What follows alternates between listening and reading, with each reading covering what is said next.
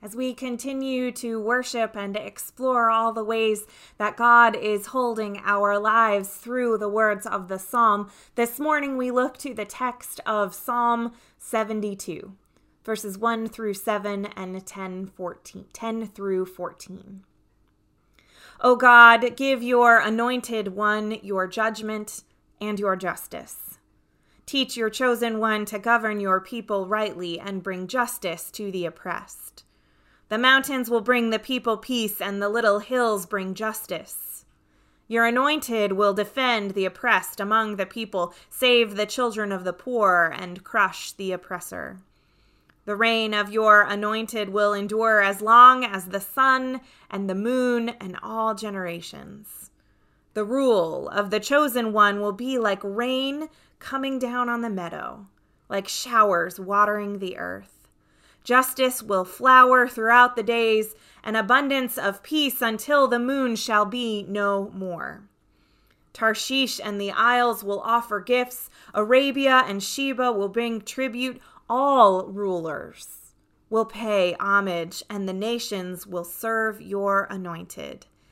Your anointed will rescue the poor when they cry out, and the oppressed when there is no one to help them. Your chosen one will take pity on the lowly and the poor and will save their lives.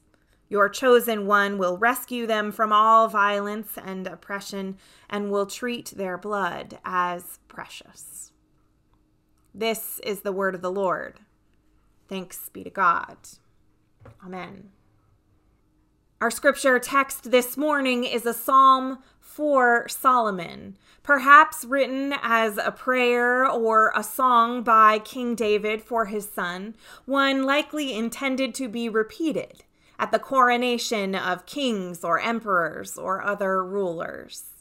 The attributes of a just and righteous king that are listed after the opening line is a sign that's letting us know that we are about to hear how that ruler might be judged, the standards that that ruler is expected to meet, and how history will remember or perhaps judge the way this particular leader is going to rule.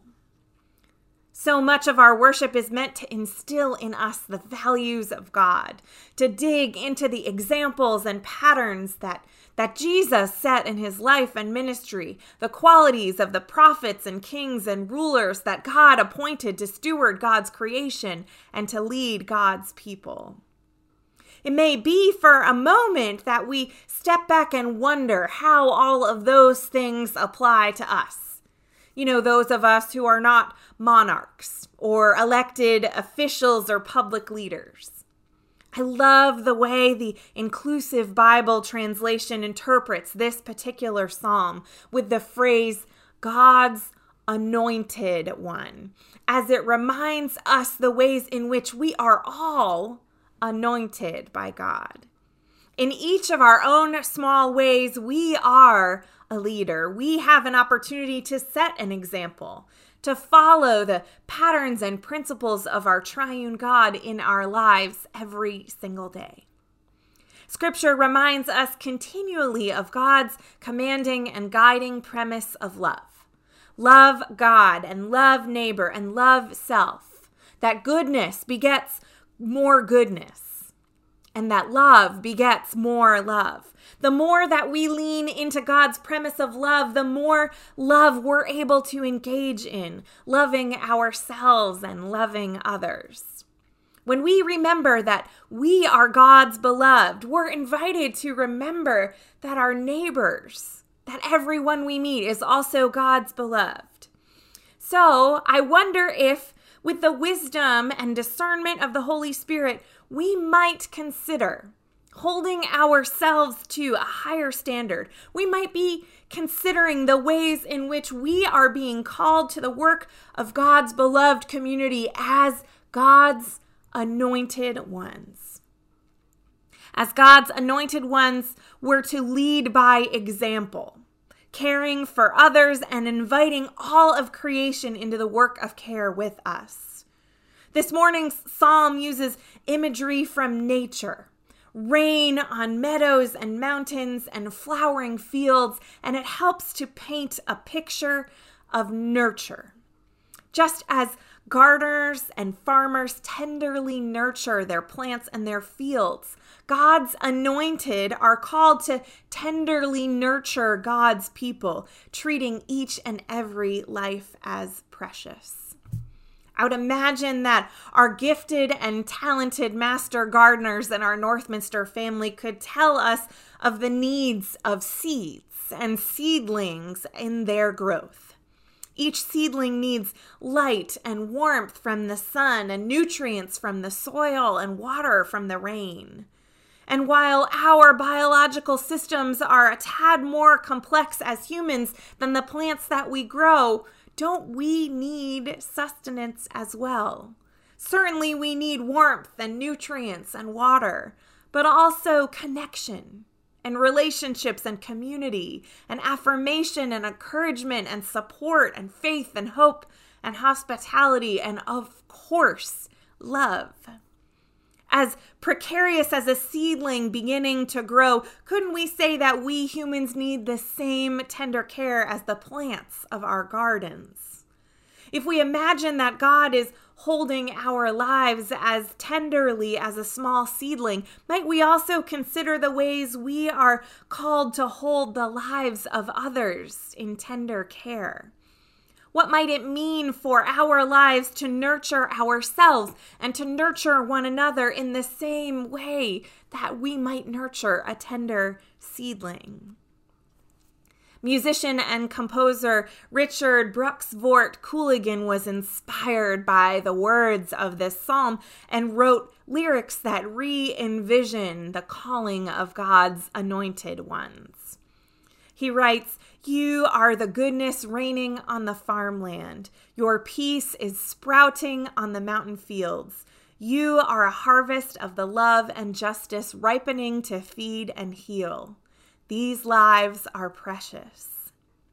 Your anointed one will help the one whose neck is being stepped on. Knock the oppressor, it's your vow.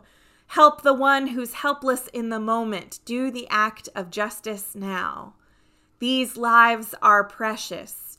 You know these lives are precious. Push against the hatred they have taught us, away with a systematic fear. Help the one whose neck is being stepped on, showering upon the fields with justice. These lives are precious, you know." Those beautiful words, they make an impact. When you hear that refrain, "These lives are precious," what or who are you picturing? How is the Holy Spirit inviting you, God's anointed, to care for the precious lives in your midst? How is the Holy Spirit inviting us, God's anointed, to care for the precious in our midst? How we love is how we lead, and how we lead is how we live. And here's the thing about that. It's countercultural. I think part of the reason many of us have been and continue to be enamored with our National Youth Poet Laureate, Amanda Gorman, and her words at the inauguration are because she clearly said something that lands strongly and lays upon our hearts. Words that she said continue to echo throughout my mind. If we merge mercy with might and might with right, then love becomes our legacy. If we merge mercy with might and might with right, then love becomes our legacy. God's anointed ones, love is our legacy. We have plenty of heroes from history and Hollywood that give us examples of a legacy of love. As I searched through my mind and memory for examples to list to you, I was struck by how many male and masculine examples came to mind and how hard it was for me to come up with female and non-binary examples. Sure, we have the example of plenty of superheroes like Spider-Man. With great power comes great responsibility. I thought of one woman, Wonder Woman. Wonder Woman who challenged her team when they were on this mission to find the god of war, and then they were struck by this one war-torn village and its residents, and how Wonder Woman refused to move on towards the greater goal without stopping and caring for the vulnerable in her midst. I think about my absolute favorite television show, The West Wing, and how all of the senior staff who serve at the pleasure of the president bring their own gifts and their own abilities so that they can let Bartlett be Bartlett and allow him to lead with a legacy of love that cares for all of the people of his country. I imagine any one of us might be able to call to mind a training montage of some kind from our favorite movie or book or television series, that the kind that watches a protagonist grow into the leader or the hero that the story needs them to be. It's rare that we have a group leadership example to follow. Our country and our culture seem to prefer this kind of a hierarchy. It's far easier to follow than it is to lead, and we want to follow the leaders we recognize and idolize and agree with. Our culture leans on capitalism and meritocracy and privilege and power and bias. In God's beloved community, the economy is one where every single one of us brings our own gifts and leads with what we've got. Everyone, every single one in God's beloved community, from the newborn to the chronologically advanced, everyone on the gender spectrum, everyone with every kind of ability or preference or bias or association. Everyone brings what they've got to lead because everyone is God's anointed. In God's beloved community, all of God's anointed lead by examples of justice, of caring for the vulnerable, of practicing empathy, of speaking truth to power, of feeding the hungry in body and mind and spirit and circumstance. Being a leader in God's beloved community is not like being a leader the way that we think in this world. We can't shrink back from leading by example, from following the patterns that are set by our triune God, from living into this legacy of love. God is holding our lives, our holy and anointed lives, and inviting us to do the same, to lead with love and with tender care. A leader in God's beloved community is not governed or judged by qualities like introvert or extrovert or public speaking ability or charisma or popularity or influence. In God's beloved community, we are all God's anointed. We are all chosen by God to lead with love, to receive the abundant love of God and to allow it to change and transform us, and to shine that same love through the practice of radical hospitality and so much more to the world. We cannot wait for someone else to lead us. We cannot sit back when there is so much work to be done. You are God's anointed one. We are God's anointed ones, and it is time to lead. So may we do so with the strength and power and wisdom and discernment of the Holy Spirit now and tomorrow and forevermore. May this be so. Amen.